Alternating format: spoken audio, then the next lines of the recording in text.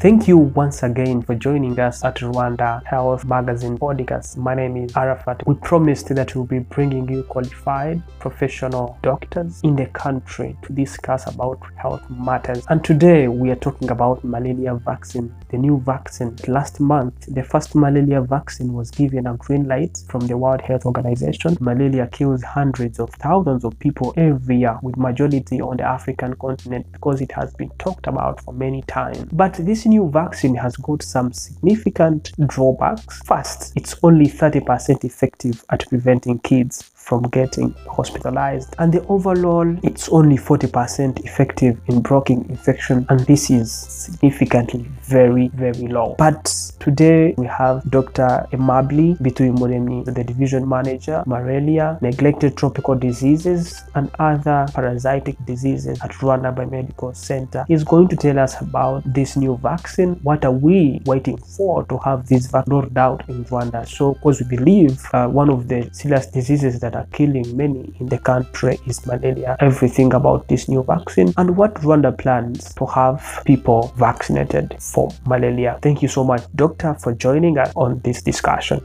Yes, this is a formal communication, as I was saying, from the Ministry of Health. Yeah, this was communicated on that day when the vaccine was approved. And the communication was that Rwanda is planning to have malaria vaccine produced locally.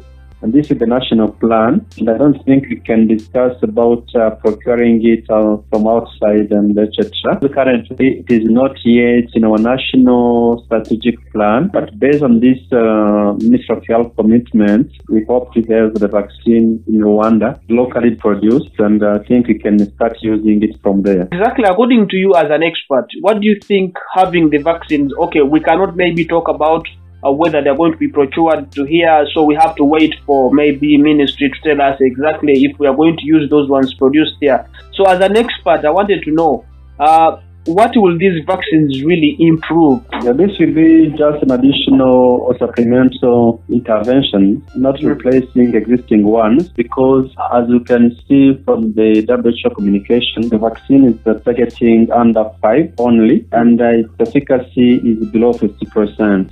We may not say this will replace other interventions, and it will only come as an additional intervention targeting specific people. And of course, those people who have more than 5 years and other people will only receive existing interventions like bedness, spraying, case management. For children, this will be an additional tool, not replacing existing one, because being vaccinated may not remove the use of bednet, may not remove having your house bed, or may not replace early diagnosis and treatment. Just an additional intervention having its role. So you mean these vaccines are just going to be very important to young people below 5 years, and adults they will not be administered to? So far, this is the WHO guideline to use them for under 5. Now, this is a vaccine just for malaria, and many more vaccines are in pipeline being investigated, and they hope maybe to have more types very soon. And having different vaccines will help. As you can see, for COVID-19, we had different types of vaccine, and the people had to choose, and we can even target different people. I think for vaccine, this is the first vaccine approved, and we can even expect more to come. And this will be additional interventions for many countries, mainly those in Africa, where we have more than 90% of global burden of malaria. If these vaccines are deployed in Rwanda to these people below the age of 5, what percentage will it reduce from the death cases of malaria in the country? I can't tell now, because each country has its own context, and the different countries in which this vaccine was tested, including Kenya and other 2 countries.